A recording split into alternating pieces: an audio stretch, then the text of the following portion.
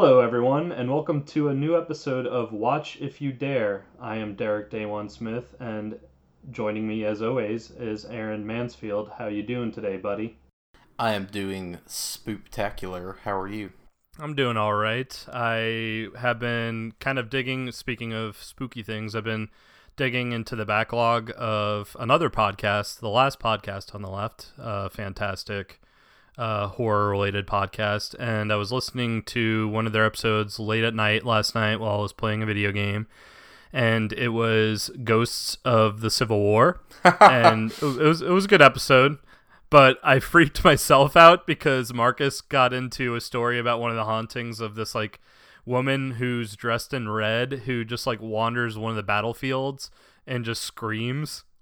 That's all she does is just this woman entity walking around a battlefield screaming, and I just pictured that in my head and freaked myself out. So that's how it's been going on my end. So wait, is it just her floating over the battlefield, screaming like a Scooby-Doo ghost, where she's just like, "Ooh, ah," or is it more just actual just kind of screaming on the battlefield? Rip headphone users. I think she's screaming a guy's name, like she's looking for, I guess, maybe a soldier who was killed in that battle. I don't know. I think she started screaming a name though. But yeah, that whole aesthetic or picture in my head of a woman ghost just screaming freaks me out for some reason. Going back to irrational phobias and fears. I mostly listened to some episodes of Coast to Coast this morning where fuck yes, somebody was just talking about their guardian spirit that was 9 foot tall and blue and a warrior, and I love George Norrie's immediate response, which is just, "Was it like an avatar?" There was just a pause, just, like the big blue cat people. There was still just another pause, just no, that's like the cat people, like an avatar. Just sure, okay, moving on. Just literally the crazy person just being called out on their craziness by George Norrie was great. So it always is. Are you listening to? Are you a Coast to Coast member to where you can get full episodes, or do you just listen to the best of? I'm just listening to the best of recaps, the little 7 to maybe 10-minute long ones. It gives me just enough of an insight into what the episodes are and what kind of lunatics are on there that I enjoy kind of hearing the craziness, but I couldn't stand to listen to a whole episode of somebody trying to tell me about the alignment of the planets and how the tectonic plates are going to flip and we're all going to be doomed to some kind of biblical, doomsday prophecy, whatever. So just that show is a little bit too wild for even me, I think. I love it. It depends on who's on. The crazier the better, in my opinion. One of my favorite ones, though, that I listened to, and it was... I used to work, for our listeners, I used to work night shift at the hospital. And so one night, it was a slow night, so they asked if any of the nurses wanted to go home early because just, to save money and all that. And I said, sure, yeah, I don't mind going home early. So I left, and it was 2 in the morning, and I was driving across New Orleans back to my apartment, and 2 in the morning, no one's on the road. It's a Tuesday, and I would listen to Coast to Coast anytime I was driving around that late at night. And it was this episode on Black-Eyed Children, and Black-Eyed Children is this newer urban legend phenomena of these kids that literally just have black eyes who will knock on people's doors, and if people answer the doors, something horrible happens. And if they don't answer the doors, the kids will freak out and act really weird, and they'll ask to be invited inside, and if you tell them no, they'll start acting violent or something. So, and I was oh, that's kind of cool, and I got back to my house, and I just thought there was going to be a black-eyed child waiting for me, and freaked myself out. That was probably one of my more favorite, kind of batshit, but also still creepy at the same time, because the person talking about it was dead serious. They weren't being comically crazy. They were just convinced that these demonic entities would take the form of kids and have black eyes. Oh yeah. Beyond that, One of the podcasts that I also listen to fairly regularly is Shockwaves, which I love those guys. One of the hosts on there, Rebecca McKendry, is always talking about the movie Deep Rising. And I remember vaguely that movie kind of being on all the time with different different cable channels. So after them kind of talking it up again for the millionth time, I finally just went ahead and put that on HBO. And I will say that movie's pretty fun. The special effects in it do not hold up well at all. Like, that's, I think, one of the bigger complaints of that movie, even when it came out, was that it's right in that space of the late 90s when practical effects were at their peak in terms of just being the best that they can possibly be, but digital effects were bad, like terror bad. I always think of the Spawn movie. Just, oh yeah, it looked like the graphics in that were terrible. Spawn, Lost in Space was another one that had really good practical effects and then miserable bad digital effects. This is the same guy who directed The Mummy, the Brendan Fraser one from '99. He also directed the Jungle Book movie with Jason Scott, Lee, and Lena Headey from the mid-90s as well, the Disney one. But Deep Rising is like Treat Williams, and they hit the nail on the head on the Shockwaves episode. He is basically playing the Nathan Fillion character from Firefly to a T. He's just that kind of cantankerous, jokey captain guy. So it's him and his, sidekicks bringing this team of mercenaries out into the middle of the ocean for these ... purposes. There's also a giant cruise ship out in the middle of the stormy ocean where Famke Janssen is hanging out as this kind of very like Selena Kyle Catwoman character. She's just dressed up all fancy and hanging out with all these rich people and, picking their pockets and stealing from them and sneaking around the ship. Basically what ends up happening is they are there to try to rob this ship, and there also happens to be a giant tentacle Cthulhu monster that attacks everything kind of at the same time. So they're inside, and it's this team of mercenaries, and it's kind of hilarious because it's like Jaimin Hansu from Gladiator and Guardians of the Galaxy, and Jason Fleming, and the guy who played Kano in the original Mortal Kombat movie, Wes Studi as well. So it's just like this weird mix of character actors as these mercenaries. But they all go aboard this giant cruise ship that was just attacked by the tentacle monster. So the whole cruise ship is, in a mess, and there's all these dead people everywhere. And the tentacles seemingly can get into every weird little tiny small hole possible. There's literally a part where like a woman gets sucked through a toilet. So that means this giant tentacle monster has tentacles that are small and like agile enough to like work their way through all the very intricate small like plumbing pipes just to like yank people. It was absurd, but it was pretty fun. Like, it's literally like Treat Williams and Famke Janssen on a Sea-Doo at the end, like riding the Sea-Doo through the inside of the ship. It was bananas. So I had a fun time with it. It's a lot of the same kind of feel that you have, from the Mummy movie the next year, where it's just kind of this high adventure with like craziness happening around them. Kevin J. O'Connor is also playing the Weasley sidekick in this, just like he played the Weasley sidekick in The Mummy. So it was fun. That's kind of the most recent genre-related thing I've seen. I did a quick Google search of Deep Rising while you were talking about it, and this movie looks ridiculous just from the images I'm looking at. This guy's body is like half, like it's half of his body's been melted by acid, and like you can see the bones in his hand. This monster looks ridiculous. So, like I mentioned, the practical effects in this movie are really good. Like, you see, like, the melted guy, and there's some CG augmentation there, but, like, the practical side of that effect is really solid. There's another part earlier where you see, like, a floating kind of cut in half corpse. The practical effects are really good, but the digital monster in and of itself is terror-bad. And at the end, when the entire cruise ship blows up with the monster, in the cruise ship, it's like a PS1 cutscene in terms of the graphics. It's just giant angular confetti CGI shapes just shattering in all directions with like really bad fuzzy CGI fire behind it.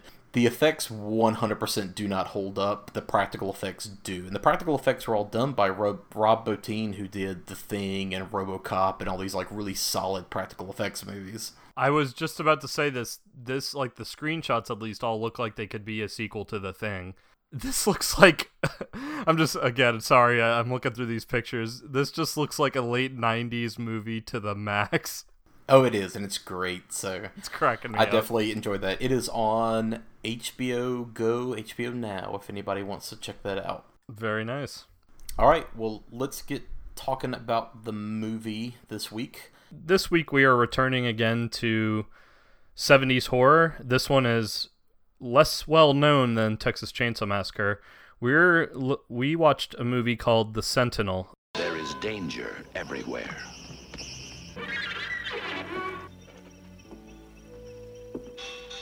There is evil. Evil everywhere.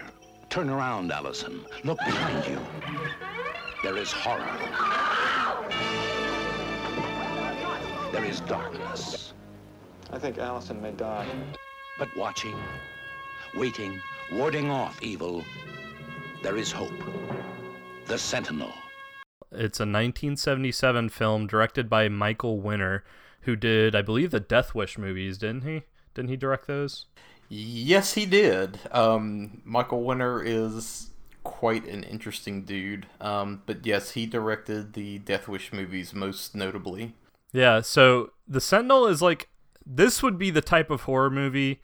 I always joked about this, like if I wrote a horror movie, my horror movie would either be something like just on the nose, like The Sentinel, or even like Deadly Silence, that one with like the lady who was a puppeteer and the puppets come alive and all that. Yeah. Like just either ghost demon puppets or satanic supernatural apartment building. But so The Sentinel is very much like, if you ever watch any of the music videos for the band Uncle Acid and the Deadbeats, The Sentinel is like basically, I could see that they probably chopped some of the scenes from this movie and put it in some of their music videos. I would not be surprised at all. It's very much of that late 70s kind of like satanic, right?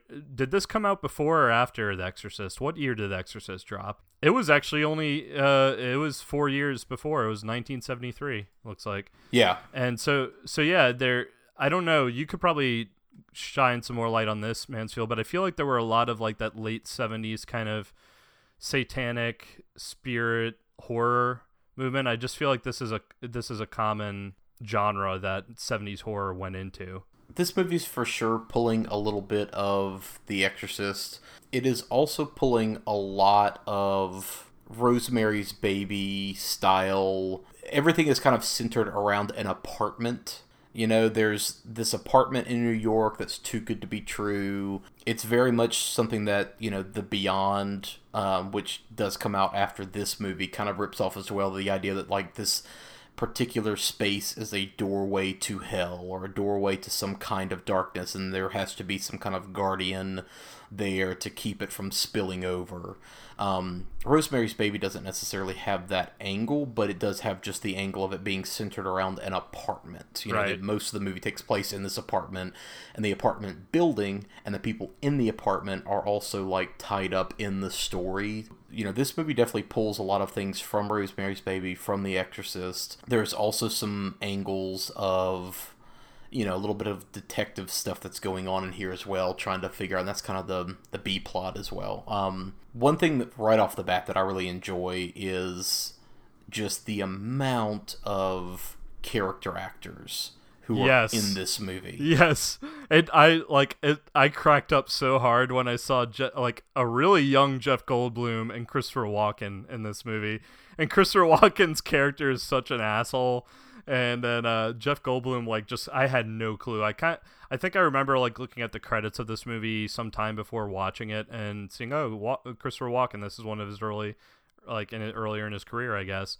But I had no clue about Jeff Goldblum showing up, and like, he doesn't have a major part, but he has some lines in the movie, and you can, like, you can tell it's Jeff Goldblum, and it really cracked me up because he looks really young in this movie. This was after Jeff Goldblum had done Nashville, and that's also a movie that the main star, Christina Rains, who plays Allison, was also in. He was in California Split, which that's a great gambling movie. He was then in The Sentinel, but this was, right before he was in like Invasion of the Body Snatchers, which was the following year, and that movie's fantastic. We'll eventually get around to covering that. I keep saying that every episode when we're talking about other movies. We'll eventually get around to covering that. We will. Just assume if we mention a horror movie, we'll probably cover it at some point. Yeah. So this was very early in Jeff Goldblum's career. Beverly D'Angelo also pops up, and she's kind of most well known for playing the mom wife character in the National Lampoon's movies. She was also in American History X. Christopher Walken, like we mentioned, is in it. And this is fairly early in his career. I mean, he had been in like some TV movies up to this point. But this was kind of one of the first major movies that he was in. Like, he'd only been in 2 or 3 things. And then afterward, he's got a small part in Annie Hall, and then immediately he's in The Deer Hunter the next year, and that's, that was a huge movie in his career to start. So he's in it. We've also got Jose Ferrer right at the beginning, and he's the guy who plays, like, the Emperor in Dune. His son, Miguel Ferrer, is a really well-known character actor who was in tons of stuff like Twin Peaks. Basically played every, like, corporate douchebag, cop, asshole kind of character going forward. He was in RoboCop. So, I mean, he's, very well-known character actor as well, and he's only in basically the beginning of this movie. Ava Gardner is the realtor in the movie as well. Burgess Meredith, who's, the penguin in the old Batman not cartoon, but the old Batman TV show. He also plays Mickey in the Rocky series. He is the most delightful, just old queen in this movie with his little bird and his cat. Yep. The party the birthday party they threw for the cat later in this movie, he's delightful in this movie. Yep. Of course, Eli Wallach is in it as well, and he's, the ugly from The Good, the Bad, and the Ugly, and lots of other movies. Jerry Orbach is in it, which, he's obviously most known for things like Law and Order, but he was a huge stage actor at the time and Broadway guy. Did Eli Wallach, did he always also get typecasted as, like, a sleazeball? Because he was pretty sleazy in this movie, too, as the head detective. Not always. I mean, he's had a very, like, varied career. Yeah, I mean, he's had a long career. Yeah, he's the ugly in The Good, the Bad, and the Ugly, but I mean, he was also in, like, The Magnificent Seven. I mean, he had been making movies pretty much up to the point where he died. He died just back in 2014. But he literally was making movies all the way up to that point. Heather and I actually just watched The Holiday fairly recently, and that movie's from 2006, but, he was in it as well, so, he worked up to the day he died. All that said, I really enjoy movies from this era where you see a lot of really well-known faces, and it's hilarious to see people like Christopher Walken, who's huge now, pop up and basically have all of 2 lines in this movie as just kind of the sidekick detective to Eli Wallach. Jeff Goldblum, like you mentioned, has a few lines, but he's just like the fashion photographer. Like, he's not really in it that much. And Christina Rains, who plays the main character we're following, Allison, I mean, she was in Nashville, and she was in Ridley Scott's first big movie, The Duelists. But from there, I mean, she was in, a lot of TV stuff, and eventually, I guess, just kind of got out of the biz. That was pretty much it. Yeah, she retired and became a nurse. Oh, really? Yep, yeah. I didn't realize that she became a nurse, but she definitely has a point in which her career cuts off, and she mostly just did TV stuff after this, so... After I watched this movie, I did go back and look up all the credits, because there were a lot of faces that I would recognize, but not necessarily know who they were. Then I'd look them up, like somebody like Eli Wallach. I keep forgetting that he was the ugly in The Good, the Bad, and the Ugly, which is possibly in my top 5 of my favorite movies ever. There was a lot of, like, past meets present, because a lot of these actors were rising up in the 50s, and this was maybe towards the end of their career, Whereas then you have like Jeff Goldblum and Christopher Walken, who are like the bit parts in this movie and are now superstars. And it was a lot of fun just to watch like the actors and actresses that were in this movie and what characters they played. Because you were dead on about Burgess Meredith. He is fantastic in this movie. He might be my favorite character. But we'll get into it. Yeah, so again, this is The Sentinel. It was made in 1977. It follows a beautiful fashion model by the name of Allison Parker, who is played by Christina Rains. I mean, I will get out right off the bat. Like, in this movie, it is like timeless beauty. She is just super pretty. She is a hell of an actress in this movie. The movie actually starts with a brief scene in Italy of just like this priest walking into just a chapel, and there are these other priests or bishops or just, clothed religious figures, and they basically recite this prayer cantation about how like they're watching for evil. And is it just me, or do you also possibly get the impression that these other guys, there's 8 of them total, and I had to go back and count, these 8 guys are possibly, and they're all different nationalities. There's definitely like a black guy there's an Asian guy, there's a couple of white guys. I get the impression that these are priests from all different countries around the world that are all possibly guarding their own like entrances to hell. Like they are other sentinels around the world. Yes. And these are like the guys that are all over the different world guarding all these different gateways. I had to go back and count because I think one of the original titles of like the Beyond is like the 7 doors to hell or the 7 gates to hell or something like that. So I was counting to see like how many dudes there were, but there are 8. Yeah, I didn't even catch that, but that's pretty cool because there are like brief references throughout the movie that this is kind of a long-standing tradition of there always needing to be a sentinel. And so that would make more sense, like if there was just a little bit of world building just from showing the scene. Because the scene does kind of stand out. It's kind of like it's never referenced back. I mean, you see the priest that walks into the meeting or the prayer or whatever.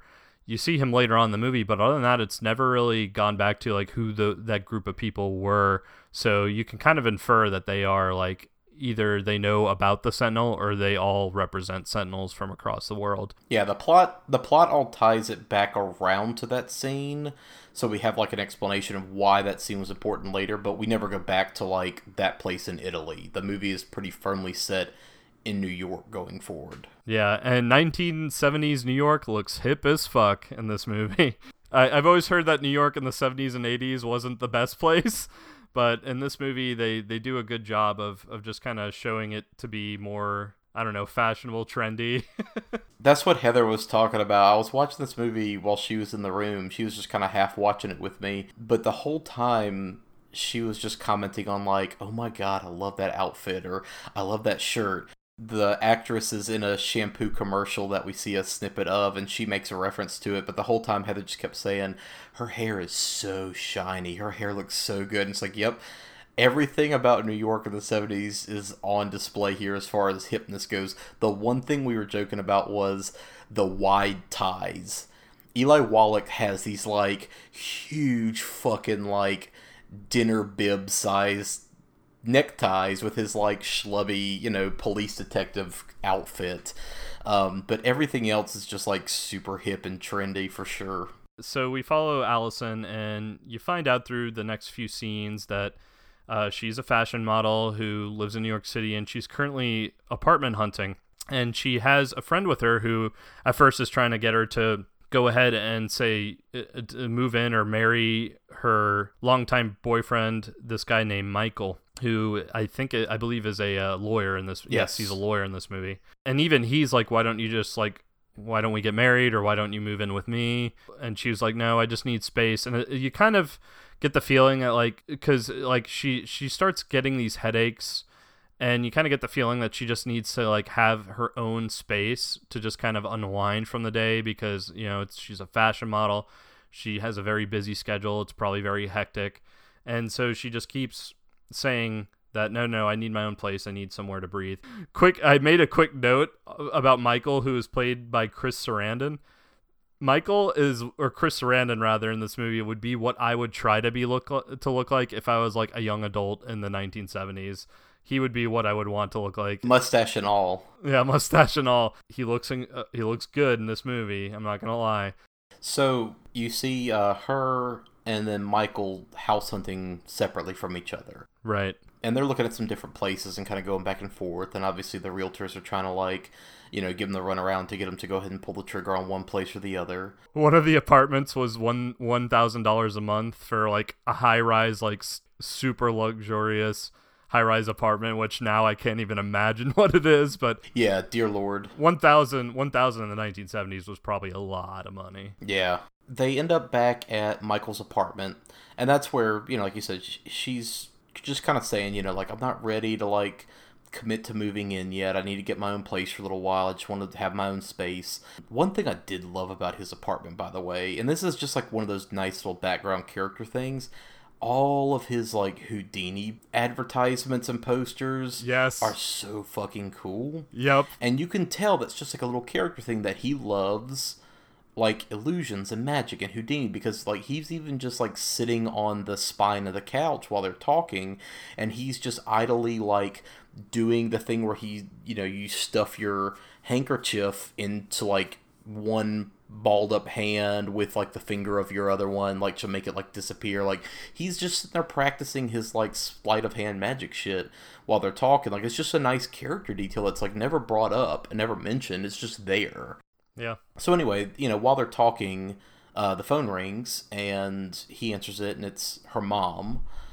So she picks up the phone, and after just a few seconds, it cuts back to her, and, he says, "Hey, is everything okay?" And she says, "No, it's my father," and she's crying.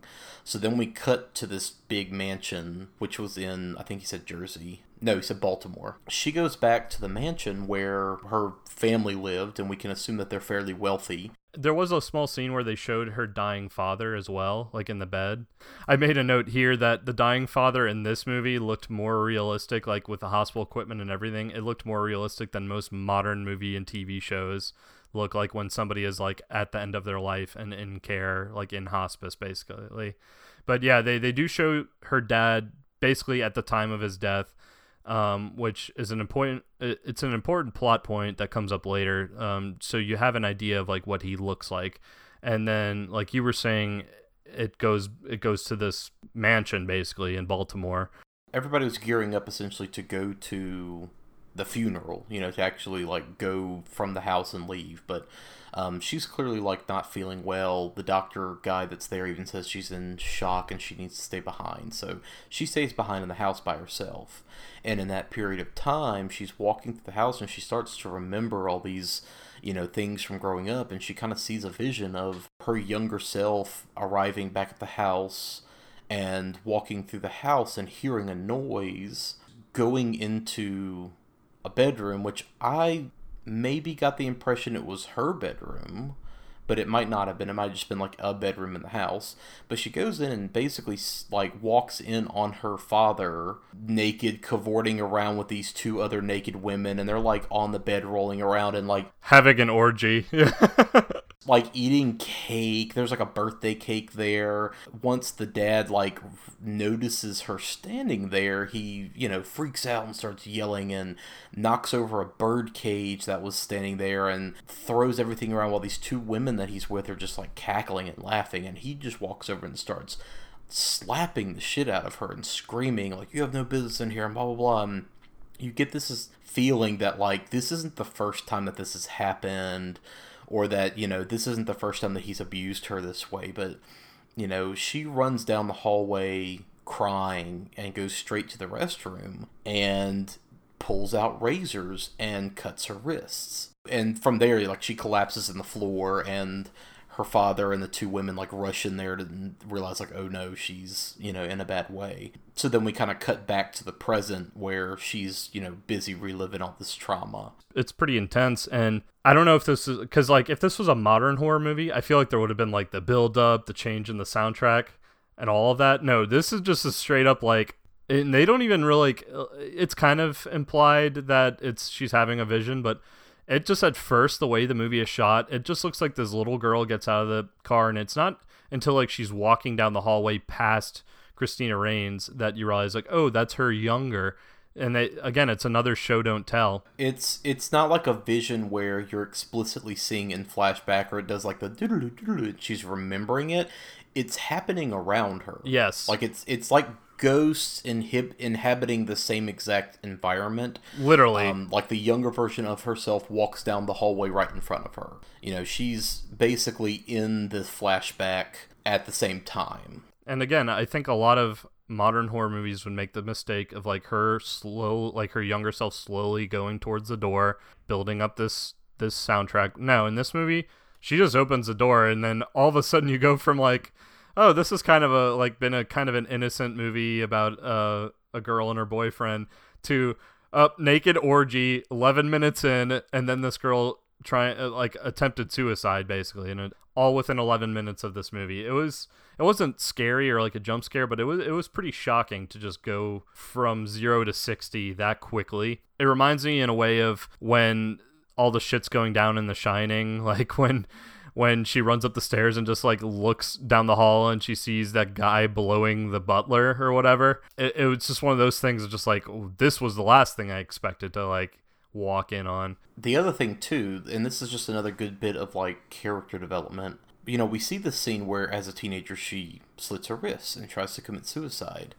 And obviously we know that didn't work because she's still alive in the present, right? But at one point when her friend does suggest hey, why don't you just move in with your boyfriend? She even explicitly says, well, we've been together 2 years and our relationship's been fine, ever since I got out of the hospital. You can infer that this is something she's been dealing with for years of her life, is some form of mental illness, whether it's depression or anxiety or whatever. You get the impression that this is not the first time that she's had a self-destructive episode like this. It was interesting to see the portrayal of mental illness in a 70s horror movie. I was not expecting that at all when I sat down to watch this. It's not that often that you really see a lot of these things dealt with, at this point in time. At least not in, something like a genre movie. After the funeral, she gets a call to come and take a look at another apartment. She is met by Ava Gardner, the realtor. They bring her to this pretty solid-looking little apartment. It's already furnished. It's super cheap. The whole time, she's walking her through and giving her the tour, and they're asking questions about who else lives here, and how long has the place been empty. And Ava Gardner is definitely changing her answers kind of subtly. You can tell at one point Christina loops back around and says something for $500 I don't know that this apartment's worth it. And Ava Gardner says $400. She said, wait, I thought you said $500. Nope, I said $400.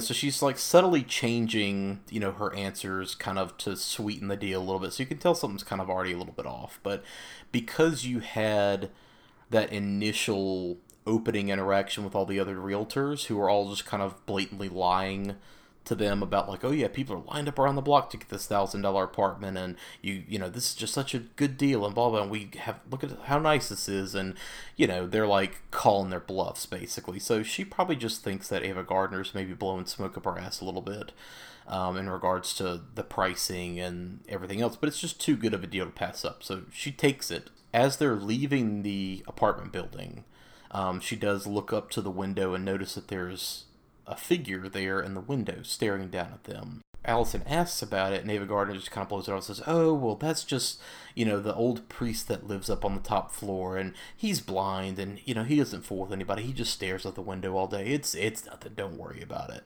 Yeah, he's senile. Don't worry about it. That's another one of those moments where, check please. Yeah, I'm getting the fuck out of here now. Yeah, that's one of the points in a lot of horror movies where you're just kind of nah, I'm good. If I was in this situation, that's where I would have gotten out of the story, Either way, she moves in. She starts to kind of meet the rest of the neighbors that live in this apartment building. And the first one that she bumps into is Burgess Meredith, who, like I mentioned, just plays the best old queen. His name is Charles, and when you first meet him, he's got a parakeet on his shoulder and a cat, and he's just being super nosy old neighbor. He just walks right into her apartment, like just Yep. invites himself right in. And just starts like chit-chatting about anything and everything and like nosing around and commenting on everything. I've had people like this come into my job before that just drive me up the wall, and they just come in and like start asking you all kinds of personal questions and nosing around and being like way too like handsy and close to you.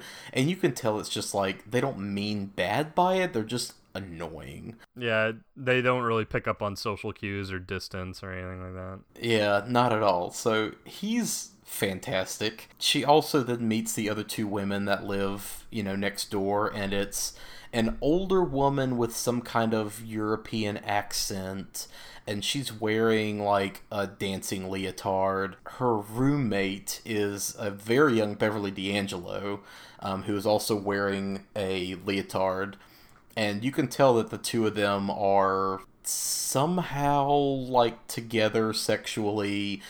She definitely, like, the older woman puts her hand on the other woman's leg and kind of runs it up her thigh a little bit, and she steps out of the room for a moment, and Beverly D'Angelo starts just violently masturbating on the couch while Allison is still sitting there in front of her, just like shocked, not knowing what the hell to say.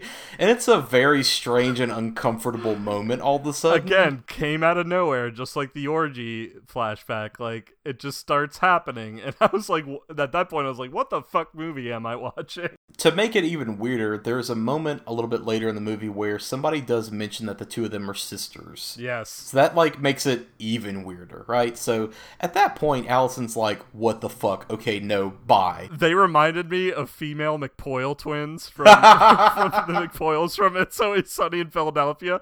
They were like the female equivalent of that. Totally. They just needed some, like, glasses of warm milk. Yeah. At that point, she's just like, nope, fuck this. So she, gets her bags and gets up and leaves. And she bumps back into Charles again on her way out. And Charles is like, oh, yeah, whatever. They're delightful. Yeah, hey, how are you ladies doing? And just, like, whatever, just completely ignores the weird situation that she was in, that she was leaving, and just kind of still says hey to these neighbors. So she goes back up to her room and, goes to bed. And then at night, you start to hear all these other, like, noises and banging, and the chandelier is swinging, right? So the next day, she gets back in contact with the realtor, Ava Gardner, to complain about, like, how the neighbors are just, like, really strange, and, they're just making lots of noise and keeping her up constantly. And at that point, we get to kind of the first twist fairly early in the movie, because Ava Gardner tells her, like, nobody else lives in that house. Yeah. Like, it's you and the old priest guy that we saw upstairs. Yep. But there's nobody that lives there. And she's like, no, I just talked to all these people, and this person, and I, like, got invited to a party for a cat. That was the other thing that happens. She goes to, like, a birthday party for Charles's cat where all the other neighbors are joined around and wearing, like, birthday hats and shit. So Ava Gardner takes her back to the apartment building. Well, and she also, a couple things I noticed too, like during the nights where it shows like she's having insomnia and all these weird noises and the chandelier swinging. Something I noticed was that when she checked the clock one of those times, it was 3:30 in the morning, and the witching hour is between 3 and 4 in the morning. So I thought that was like a nice touch. I don't know if they did that on purpose or not, but in my mind they did. And so I thought that was a nice touch that, like, all this weird shit is happening at the, like, right in the middle of the quote-unquote witching hour. Also, she has that dream of, like, the party again. When she goes to the party for the cat, like, he blindfolds her because he wants to surprise her. I thought this was going to be jump scare, like, number one right off the bat. Like, as soon as he, like, removes the blindfold, it's going to be some fucked up, like, another orgy or sexual thing going on that I'm unprepared for. And no, it's just this weird fucking party with for a cat, and all the people at the party are acting kind of strange. Like, polite enough to pass, like, just being that where you don't feel too suspicious, but there are, like, all these little things and little lines of dialogue that they say that make it really strange. And then later on, she has a dream that of the same party, and it's more, like, fucked up and nightmarish. And I think she even has at this point another vision of like, it's basically implied that she's had a couple attempted suicides, not just that one we saw in the beginning of the film. Yeah. And so that all leads up to her going and getting the realtor back and being like, what the fuck is happening in this apartment, basically. Ava Gardner takes her back to the apartment building, and they go through the apartment building together to, like, look through the other rooms. And first of all, like, when she was just straight up like, yo, you're the realtor, you should have the keys, right? Just come let me into these other apartments and let's go take a look. Heather immediately was just like, that's not how that works, because I'm a lawyer and I know these things. Anyway, they go back and they go through all the other apartments just to show, like, yep, these are all empty, see? And, you know, of course, Allison's like, well, no, this was here, and this was here, and there were all these, like, you know, chairs and furniture, and, you know, there are all these plants, and this was all here, and I saw these people. But they walk through all the apartments, and sure enough, like, they're all empty, you know, and there's some furniture, but it's all just kind of, you know, laying around. There's, like, books and that kind of thing. Yeah, it's very dusty and cobwebs all over the place in some of these apartments to show that, like, they have not been inhabited in for a while. Yeah, this is kind of where everything kicks into high gear, because like you said, she goes, you know, back to sleep. She has another kind of waking nightmare moment where she hears another noise and she goes to look around. At this point, she does go to explore the other apartments. And right before she went to bed, too, she called her boyfriend, Michael, to be like, you have a guy, I know you have a guy, I need a phone in this apartment. And it struck me as like, yeah, this is the 70s, like, not having your own line in, like, your apartment, that could be a problem. Like, that's just a problem that we wouldn't have to worry about. Like, I know when we were talking about It Follows, it kind of just drove both of us up a wall that no one seemed to have a modern cell phone. Whereas in this movie, oh yeah, it takes place in the 70s. Not having a landline would be a huge problem.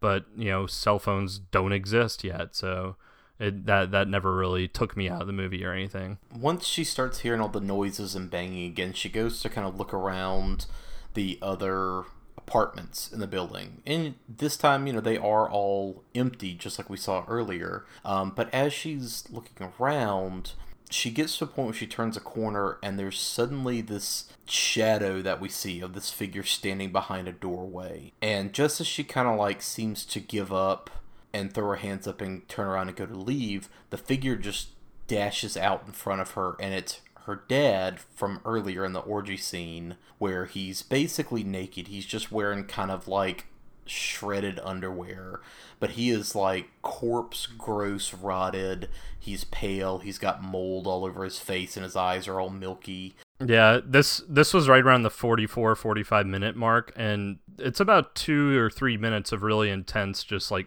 kind of crazy shit happening when her dad appears and kind of like chases after her.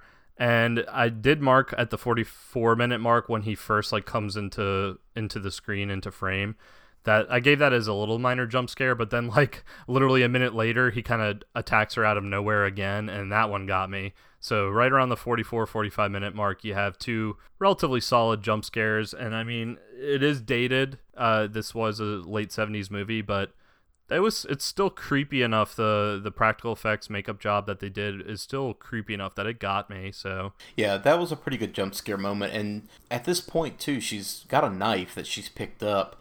So the second time that it pops up, she like stabs him. She stabs him in the chest. She stabs him in the stomach. She even stabs him in the eye, and his eyeball kind of squishes out. Doesn't she cut his nose off or something like that too? Yeah, she slashes down and cuts his nose off, which is like a really interesting effect to see. Yeah, I wrote down 70s gore is amazing, because it was just so. It was all done practically, it looked like, and it's dated, but it's still, there was just something about the campiness of how gory the scene looked that I loved it. Yeah, and there was definitely some camera trickery going on. Like, I could tell that there was maybe like some reverse shots, or there were maybe like some cutaway kind of moments, but either way, she ends up stabbing, you know, this apparition, which she doesn't necessarily know that it is at this point. Runs out into the street screaming, you know, with blood on her and this knife. We then cut to her in the hospital, you know, and she's kind of being taken care of. Her boyfriend, Chris Sarandon, Michael, is there. And this is the first point where we have the 2 detectives show up, who are played by Eli Wallach and Christopher Walken. So the two of these detectives show up because, at this point we have a woman who ran out into the middle of the street in the night, screaming bloody murder with a knife and covered in blood, which apparently was just her own blood. And she's screaming that she had just stabbed somebody. But there's no body, there's no blood. Like, they can't find anything in this house. So, something's going on, right? So these two detectives kind of show up. And they start questioning Michael. And this is where you kind of start to get some interesting backstory on him. Because up to this point, you get the impression that he's like an up-and-up kind of guy. But these two detectives start bringing up all this backstory with him where maybe he's involved in some slightly crooked criminal dealings that he's gotten in trouble for in the past. So maybe he's not that great of a guy. You also find out that Michael's previous wife committed suicide. And that he was possibly looked at as a suspect. And at this point, Eli Wallach is still pretty convinced that, he had something to do with his first wife's death. He kind of hammered away at it for a while, but, never turned up any evidence to sufficiently, indict him on it and bring on charges. So, he kind of feels like, Chris Sarandon might have gotten away with it, and he's still kind of sticking it to him. And Chris Sarandon, obviously, the way he reacts to this is like, y'all just are going after me for no reason. I'm a lawyer. Y'all don't trust lawyers, blah, blah, blah. Christopher Walken, he has very few lines in this movie. Most of the time he stands around and just chews his gum really loudly to be like, I'm obviously like the cool guy asshole detective. And he does a good, even though he doesn't have any lines, he does a pretty good job of it. Like, I could tell, like, yeah, you're a pain in the ass, aren't you? This is kind of the first bit of the detective subplot, where, we have Eli Wallach and Christopher Walken looking into kind of what's going on and keeping an eye on Michael, because they're convinced that he's involved somehow still from his first wife's death, but also that he's still somehow wrapped up in the situation that's going on now with Allison. And the detectives even hint that Allison, she's a little bit neurotic. Like, she has had these episodes, like they're like, we did a little digging, and throughout the movie it's slowly like it starts like when she starts getting these bad headaches. She starts like literally collapsing. At one point, I think one of the doctors says that you might lose your sight when you're older. And so throughout the movie, all that's happening, and then this big lead up. So all the detectives are also attacking Chris Sarandon through Christina Rain's character, through Allison. One thing that I kind of get the impression of, and maybe I'm wrong about this, but it seems that she starts to get more and more intense headaches and dizziness and fainting spells when she's not at the apartment. Yes, I noticed that too. Anytime that she's actually away from the apartment that's kind of drawing her to it, she feels sick and uneasy and has these fainting spells. But as soon as she gets back to the apartment, she's just magically fine again. I'm not sure if I'm reading that correctly, but that seems to be the case, is that she only seems to have these episodes when she's not at the apartment. Towards the climax of the movie, there is a part where she is acting kind of sickly, and I think she is at her own apartment. No, I think she's staying at Michael's apartment at that part. So yeah, I think you're right. Yeah, she is. Yeah, no, I think you're absolutely right. Every time, like, at least all the scenes of her collapsing and having headaches and being sickly are when she's not in her own apartment. She's never sick in her own apartment, at least that I can remember. And they never mention that either. That's just kind of another show don't tell thing. Eventually, Michael looks into the apartment's history and basically finds out that it's been owned by the church this whole time. Well, and he does it in an interesting way, because he basically pays off this guy who can break into locks. I think there's an offhand comment that like he either represented him at one point or whatever, but obviously like he owes him a favor of some kind, and so he pays this guy so they can break into this priest's office basically. And look up some documents. This is after Michael and Allison attempt to go to the apartment at the very top of the building to like talk to the priest who's there, just to see like what he knows about the building, because she hadn't been able to talk to him. His apartment's locked. They haven't been able to get in. They go and knock and knock and knock, and nobody answers. So at that point, he does some digging, finds out that the building is owned by the church, and then actually goes to the diocese to like dig into it a little bit further. Also, it's a little thing, but it is kind of like what sets him up going down his road of looking into things.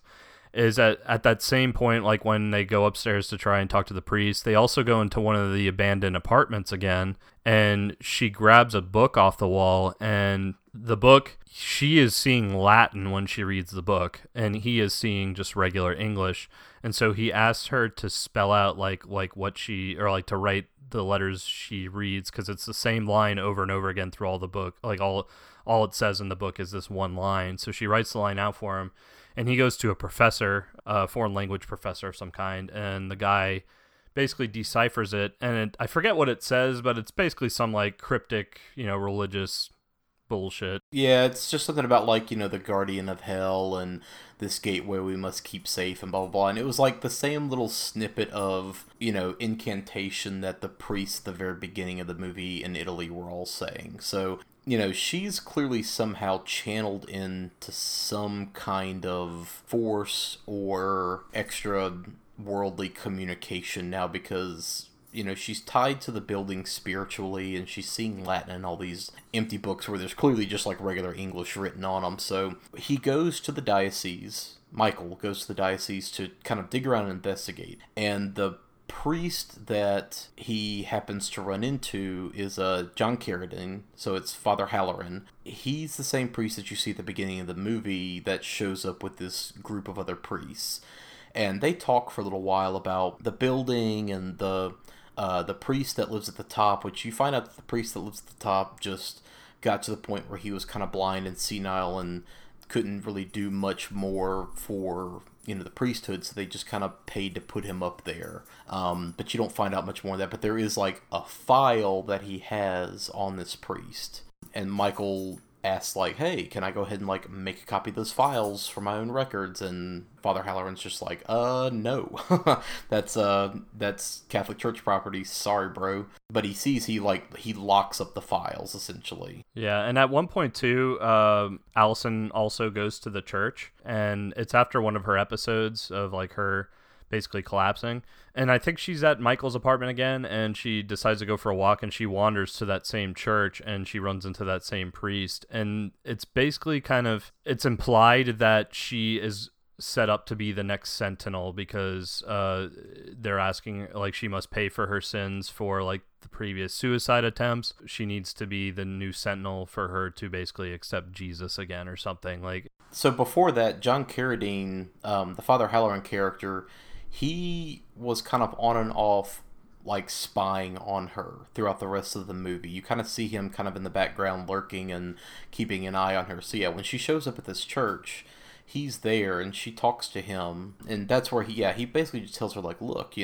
because of what you've done in the past, and like you're gonna have to atone for that eventually. So she kind of doesn't think much of it, leaves. After the same Father Halloran tells Michael like, no, I can't give you these files, and locks him up, Michael goes back with kind of his like fixer guy, which turns out that guy is William Hickey, in which he's another great character actor as well, but he's kind of the sleazeball like fixer guy. So they go in the middle of the night, and you can tell like this is another one of those moments where you can tell that Chris Sarandon probably has been involved in some shady stuff, because he's clearly got this guy who can like pick locks and break into buildings. He also, clearly has done this kind of thing before, because he's got on like his own jacket and gloves and beanie hat and everything else. So they sneak in and they bust the safe open, and they find this giant stack of files, and he starts thumbing through the files, and every single one of them has a person.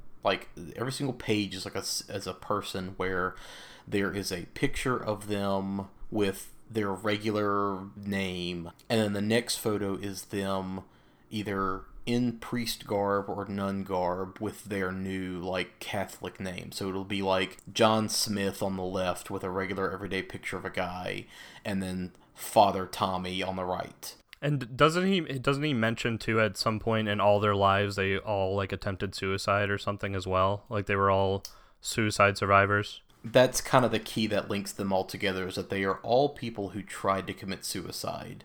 Every single one of them, like the day that they tried to commit suicide or the day that they like supposedly died, is then like the day that their alternate identity emerges. So every single one of these people that tried to commit suicide or supposedly did will then immediately become this new person afterward. But this, folder had a page for every single person, and he starts thumbing back through them, and it literally goes all the way back to like the revolutionary days of America. Like there's old like hand-drawn wood block print kind of pictures of these people. So the records clearly go back this whole way, and you see that the most recent person is the priest who lives at the top of the building. Where the twist kind of comes in is that literally the last page is a brand new page that shows, Allison Parker and has a current picture of her, but then like the empty spot for her picture, going forward. So that's when he kind of puts the two and two together, that like, oh shit, she's gonna suddenly like, something's gonna happen like the next time that she tries to commit suicide. And it says that it's on a specific date. Like she's supposed to become the new Sentinel on like a specific date, which is like a day or two from when he finds this out, basically. Yeah. So now they're on this timer of trying to figure out what's going on, possibly before this date hits, because that's the day that she will either successfully commit suicide or attempt again, and then assume this new identity, supposedly. Well, he goes back to the apartment and he calls up her best friend and was like, you need to come here now. And they're talking, and he's basically like, tomorrow night, I need you to watch over her. I need you to take care of her, make sure she doesn't leave, babysit her, basically. And her friend is like, well, I can't. I'm throwing this party. I can't come here and watch her. And so he determines, meanwhile, she's like really sick. She's getting worse. Like her physical and mental condition is just worsening. So he gets the bright idea, I'll just bring her to your party for a little while, and then I'll just drop her off and you can watch her at your party, and then I'll go. And her friend's like, okay, I guess. So it jumps to them going to this party, and obviously like the way they did the makeup on Allison, the way that the costuming department handled it, like it shows her like in fancy party clothes, but she is obviously like looking really sickly, very sickly, to the point where like they walk in the door and people are walking up to Michael and saying what's wrong with her, basically, and he's just blowing it off, being like, oh no, it's nothing. Jeff Goldblum also is one of those people that gets in his face about it. So they hang out at the party for a little while, and he's like, I need to go take care of this thing. I'll be right back. Just make sure she doesn't leave or go anywhere after midnight. Her friend's like, okay. So her friend guides her into her bedroom and like lets her lay down in her bed. Meanwhile, Michael goes back to the apartment. He sees that there's this board, like right when you walk in the apartment, he sees that there's this boarded area on the wall.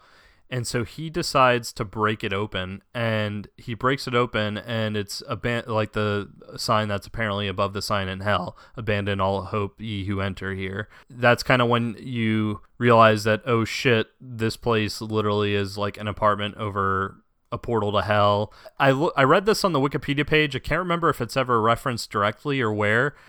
Allison at one point learns that the building was owned by a secret society of excommunicated priests that set up like this apartment over the gateway to hell. I don't remember exactly that being shown or told, but it was apparently at some point.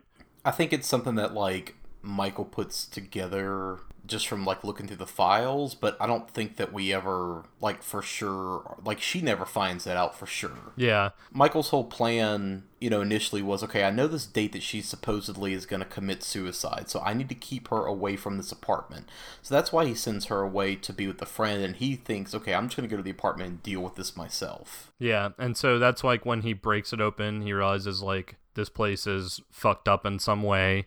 And then the priest from upstairs, which this was a little bit of a jump scare, just like kind of appears behind him, just muttering random shit. Like he's literally like walking around just muttering something about, again, more cryptic biblical type nonsense. And so Michael's like, what's wrong? Tell me what's going on. I want to know what the hell is going on. What do you have to do with my girlfriend? And like the priest turns around and starts walking back upstairs. Michael follows him, just screaming at him more, being like, why aren't you answering me? Why aren't you doing this? And it all leads up to them getting back to the priest's apartment, at the top floor rather. And he sits back down in his chair and looks out the window, and Michael, like he's ignoring Michael completely and just muttering the same thing over and over again. So Michael starts just jumping to murder, like trying to strangle him, to be like, you're not telling me what I want. So in an act of rage, he starts strangling the priest, which I thought was a little drastic, but because the poor guy is a senile blind priest as far as we know at this point. In retrospect, it makes sense because Michael obviously has this weirdly dark, shady past that possibly included violence of some kind. And so then all of a sudden, Michael gets his head caved in by someone off screen who stops him from like strangling the priest, basically. And then it cuts back to Allison's friend's apartment, and Allison, like, her friend got up and like left her in the room for a second to like get a drink or something. She comes back and she's gone. Like, she went out the window. So nice job there. You had one job and you fucking failed it miserably.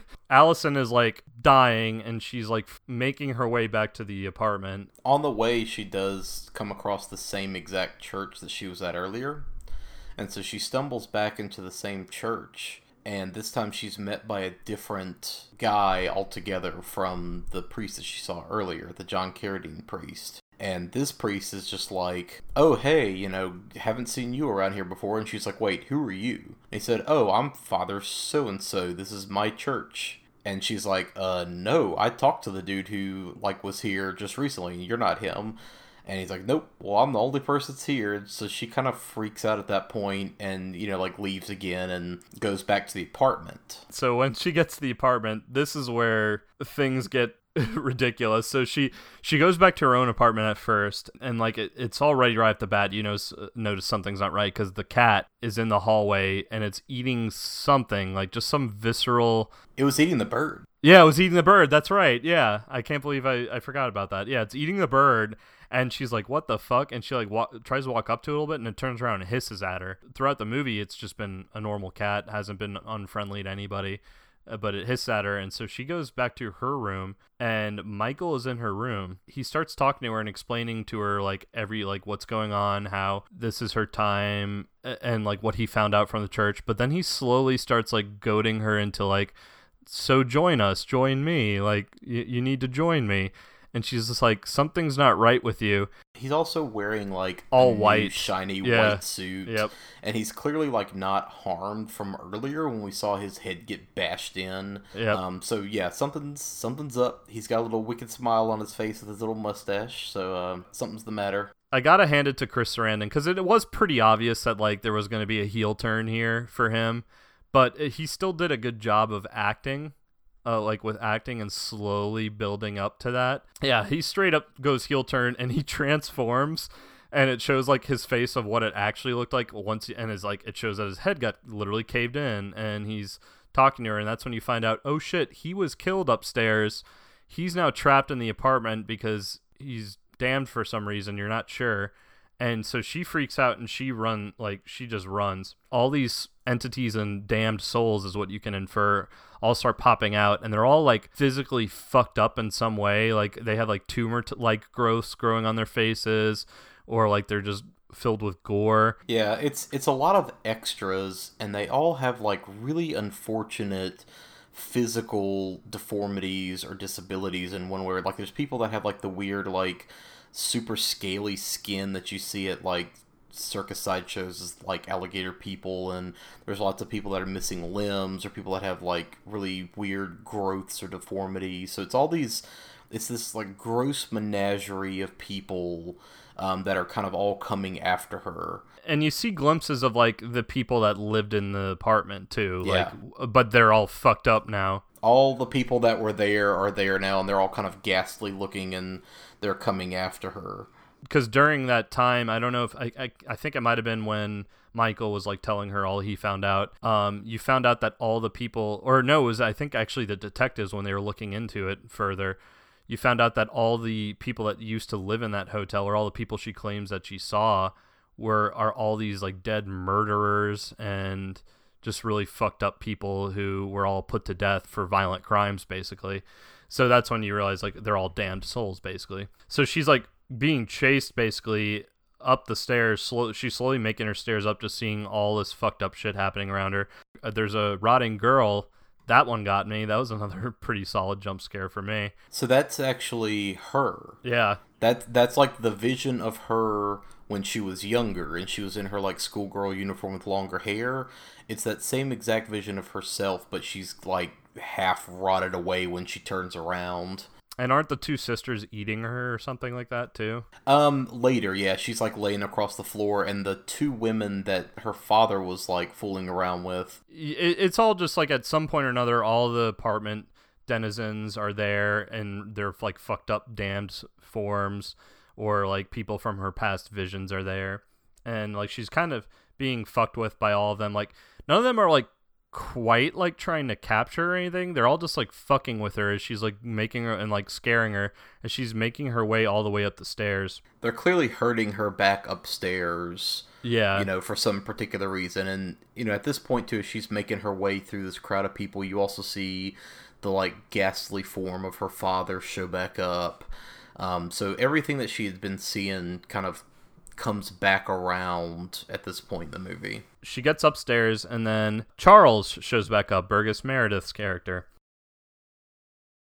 It was sort of implied that he was almost like the Satan, or the leader of the group at least. They give her a knife and tell her, like, you can be back with Michael again. All you have to do is kill yourself. If you kill yourself, there won't be a new Sentinel, and we can, like, basically, I guess, escape hell or whatever and wreak havoc. You can be back with Michael again. And it's also revealed that Michael, the reason why he's damned is he did in fact kill his last wife and got away with it and framed it as a suicide. And because he died in the apartment by the other priest caving his head in, like that's why he was there. And so like she's kind of like, she's still like not doing well. She's freaking out. She's still kind of sickly. They hand her the knife and they're telling her like, just do it. She's kind of about to do it, or like she's kind of like looking at the knife, and then the two priests show up. The old priest has like a giant crucifix. So this is the old priest that was like blind and all kind of haggard, who was living in the top and sitting in the chair staring out, and the still old but younger priest played by John Carradine that we've seen throughout the movie. The two of them do show up, and they are like hands forward with crucifix and Bible, just like pushing their way through the crowd of demons, recalling verses. The power of God compels you. The power, yeah. Basically, yeah. They're just like Moses parting the Red Sea with all these demons just, pushing their way through. So then they get up to the front and confront Charles. They get up to the front, and that's when you realize, too, that Father Halloran was the one who caved in Michael's head when he was attacking the blind priest. Basically, it turns into, like, Charles is trying to tempt her to kill herself, and then the priests are basically trying to get her to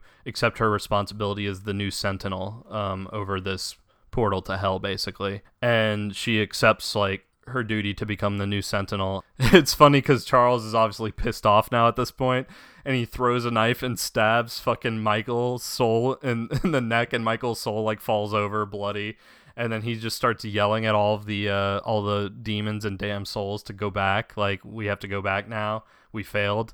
And so all of the like freaky people just like start crawling back into holes and in the vent and like walking down the stairs and all that, and they all just creep away, and then Charles disappears. The movie ends with it cutting to sometime in the future. It doesn't seem like it's too long in the future, but long enough. And it's a young couple who just are moving into New York, and it's that same realtor, Ava Gardner, is showing them the house. And that's when you realize that maybe Ava Gardner is actually working with the church. The young woman of the couple asks, like, who else lives here?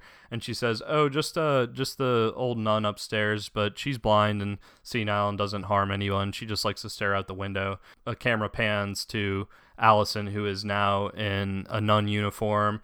Her face is now a little more like pale and ghastly, and her eyes are milked over like she's blind, and she is the new Sentinel watching over this portal to hell, basically.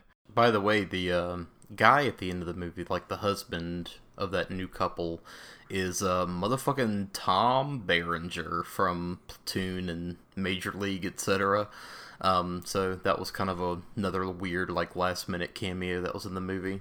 To go back around to like what I had mentioned earlier, the movie is very on the nose. It's very just like, this place is built over a portal to hell, and it's almost like this warrior for God type of story, and it's very much like a movie that I would write if I had to write a horror movie. Just not, it's a popcorn horror movie. It's like I mean, there are some intense themes dealing with like suicide and mental illness, but otherwise it's not like it follows. It doesn't have, to me at least, it didn't really have this deeper meaning. It was just literally like a fun horror movie about a portal to hell. Yeah, and I mean, this movie, while it's kind of considered to be, a mild horror classic, this movie was definitely not well received when it came out. A lot of people were just very dismissive of it. Because at this point, I mean, Rosemary's Baby had come out and had done the same idea better. The Exorcist had come out and did the same idea better. Even like Shades of the Omen, it was, a bit derivative. Even today, it's not really like that well thought of necessarily. I do think this movie is fun and it is worth seeing and talking about, simply because there are so many character actors that are in it who are people of note. I think the movie is like well put together, like as much as people kind of complain about the scenes being just nonsensical and making, little connectivity sense. I don't think there's anything that's like out of place here necessarily. Like it's a pretty A to B story that's fairly, I wouldn't say convoluted, but like it's not super straightforward. Like there are steps for sure, and there are maybe some side plots that don't quite go anywhere. I think like the detectives, that never pays off. Yeah, that's kind of the biggest problem, is you're introducing these detectives that clearly have it out for Michael, but that whole storyline is never really resolved because it just kind of stops at a certain point and that's it, so why have it if you're not gonna play it out all the way? And that's clearly a script and writing issue. I don't feel like that's an issue of editing, because we would have other bits and pieces that lead up to that, but I just don't feel like the story part of that was written out well. Yeah, and that it seemed like their whole deal was literally just to do more setup for the heel turn of Michael. Like, otherwise, where else are you going to find out about like his possible shady past or his wife and this other stuff? Yeah, exactly. That's fine, but like they were treating the last scene that the detectives are in, they are treating it like they know they're going to get to the bottom of this, and then they just never show up again in the movie. Yeah, so even today, the movie is not like super well regarded, but like I think it's fine enough. It's fun. Like you said, it's very on the nose. But as far as like oopy doopy, creepy, supernatural, demonic, possession, haunted house, satanic kind of movies go from the 70s, like this one's not bad at all. It's, I think, very well put together. The acting, I think, is all pretty solid. It ranges from like really good, with a lot of the character actors, to just kind of so-so, with Sarandon being kind of hammy, Christina Rains being TV actress, I guess is kind of the best way I can put it without being dismissive or mean. She's not the best, but she's definitely better than a lot of other performances that I've seen in movies similar to this. I like the vibe, the 70s vibe is very fun. When it does decide it wants to be spooky, it is actually very, like, atmospheric. The scares in this movie, I think, are very interesting because they're not as spectral as you're used to seeing in these kinds of movies. Like, they're very more tangible, flesh and blood kind of experiences that she has with these characters. When everything was about to go down in the apartment building, like I knew, okay, this is the part where like she's going to make her way up the stairs and be harassed by all the demons, basically. I was waiting more for that spectral jump scare atmosphere, not the damned souls all coming out and looking like circus freaks, basically. But I thought that was actually, it was well done, and it wasn't what I was expecting at all. And there were, the jump scares were well earned, I felt, by the end of the movie. That whole couple minutes of her making her way up the stairs all the way to her accepting her responsibility as the new Sentinel, I thought were all well done, intense, and genuinely frightening at some points. How does all of like the Catholicism, the conspiracy theory stuff, like does any of that work for you at all, being that you are Catholic? Well, I haven't been in a church in probably over a decade, so I don't know how Catholic I am. But yeah, no, I was raised Catholic, and it does work for me a lot. Part of the reason why I say this would be a horror movie I could see myself writing and making is that I love the whole idea behind, like, there is this secret society within the Catholic Church that not even the Catholic Church publicly condones, of exorcists or, I guess, warrior type priests of what have you, that combat evil spirits and demons or what have you. So this worked really well in that regard. But as far as like the historical moments of the church, I mean, again, it's like popcorn horror movie. Like the church is more of just portrayed as like this mysticism entity rather than what it actually is. A very human, corrupt entity. As far as the actual like supernatural angle of all of this goes, did you more like how all the spirits and demons were kind of represented in this, in terms of like their effectiveness, or was it maybe like a little too like on the nose and goofy to be effective for you? There was a little bit of goofiness in the last few scenes, like when they showed them a lot, like especially in that last scene that all takes place in the top floor, because like they're literally all crowded around by those demons. It started to get goofy to me, because like it was fine, like when she was like frantic and running up the halls and up the stairs, and you're only catching glimpses of these demons, they're only like popping out for a second at her. Then it was like that, okay, that's well done, that's pretty scary. But when they all followed her upstairs, and then like they're all just kind of standing around like an audience, and you start like looking at them and seeing what they actually look like, they start looking goofy. Honestly, the scariest thing in the movie to me is her dad, her undead dad, basically. When he first shows up around the 45-minute mark, and then when he shows up in these scenes again, those were generally pretty scary. What would be more effective to me is, I don't know if I would like it more, because again, it would probably scare the shit out of me, is more of that spectral idea of demons, like with the distorted faces and seeing things in the mirror and all that. That's the stuff that I think would get me even worse. But I did appreciate that they did something that I was not expecting with the costume designs of the demons. Yeah, all of that I found to be very interesting, just because it's a different take than what you're used to seeing.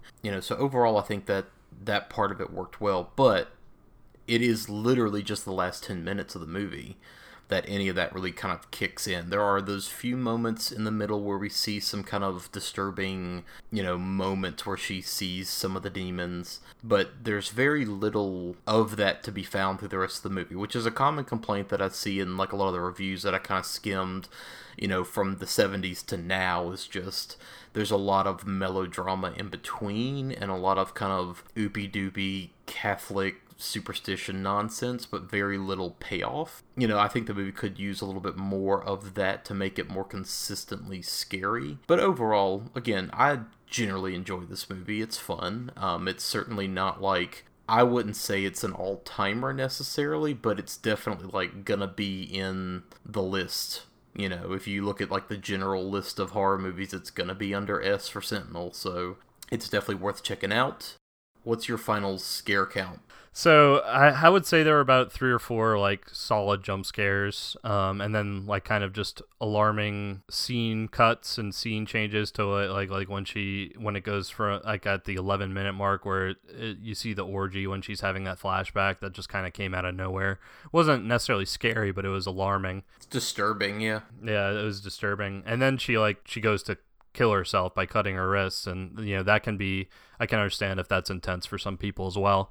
I don't know, I would give it like a 5 out of 10 on scary. Again, this one wasn't really too bad with the jump scares. And then as a movie, I had a good time watching it. It's dated, but I think it ages well enough that it's worth a watch, especially if you're a horror movie buff. I would give it like a 7.5 out of 10, I guess. Yeah, I really enjoy the datedness to it. Some things do pull you out of the movie slightly, but not so bad that you're like pulled out of the mood. I do enjoy seeing all the character actors that are in this movie for sure. I like a lot of the lore and world building it does with the whole idea of like a gateway to hell and demons. I just wish there were a little bit more moments of scare and intensity. But overall, yeah, fun movie. Derek seems to think it's not like super spooky, so maybe some of you scaredy cats can give it a try and see what you think. Yeah, honestly, so far, I think the scariest movie we've watched, in my opinion, was It Follows. It's close between It Follows and Texas Chainsaw, but It Follows, like, creeped me out for a night or two. But yeah, no, Sentinel I think is more fun than scary. We definitely have one that you and I have talked about doing soon that I think will definitely work for you. I'm not going to tell you which movie. I'll leave that up to you to kind of figure out, but I think there's one on our immediate list that will definitely be your top spoopy movie. So, oh, great. Can't fucking wait. aw, yeah. Well, do you have anything else to throw out before we go? Jeff Goldblum in this movie looks hot. Jeff Goldblum is always hot. True, yeah. That man has aged quite well, I'd say.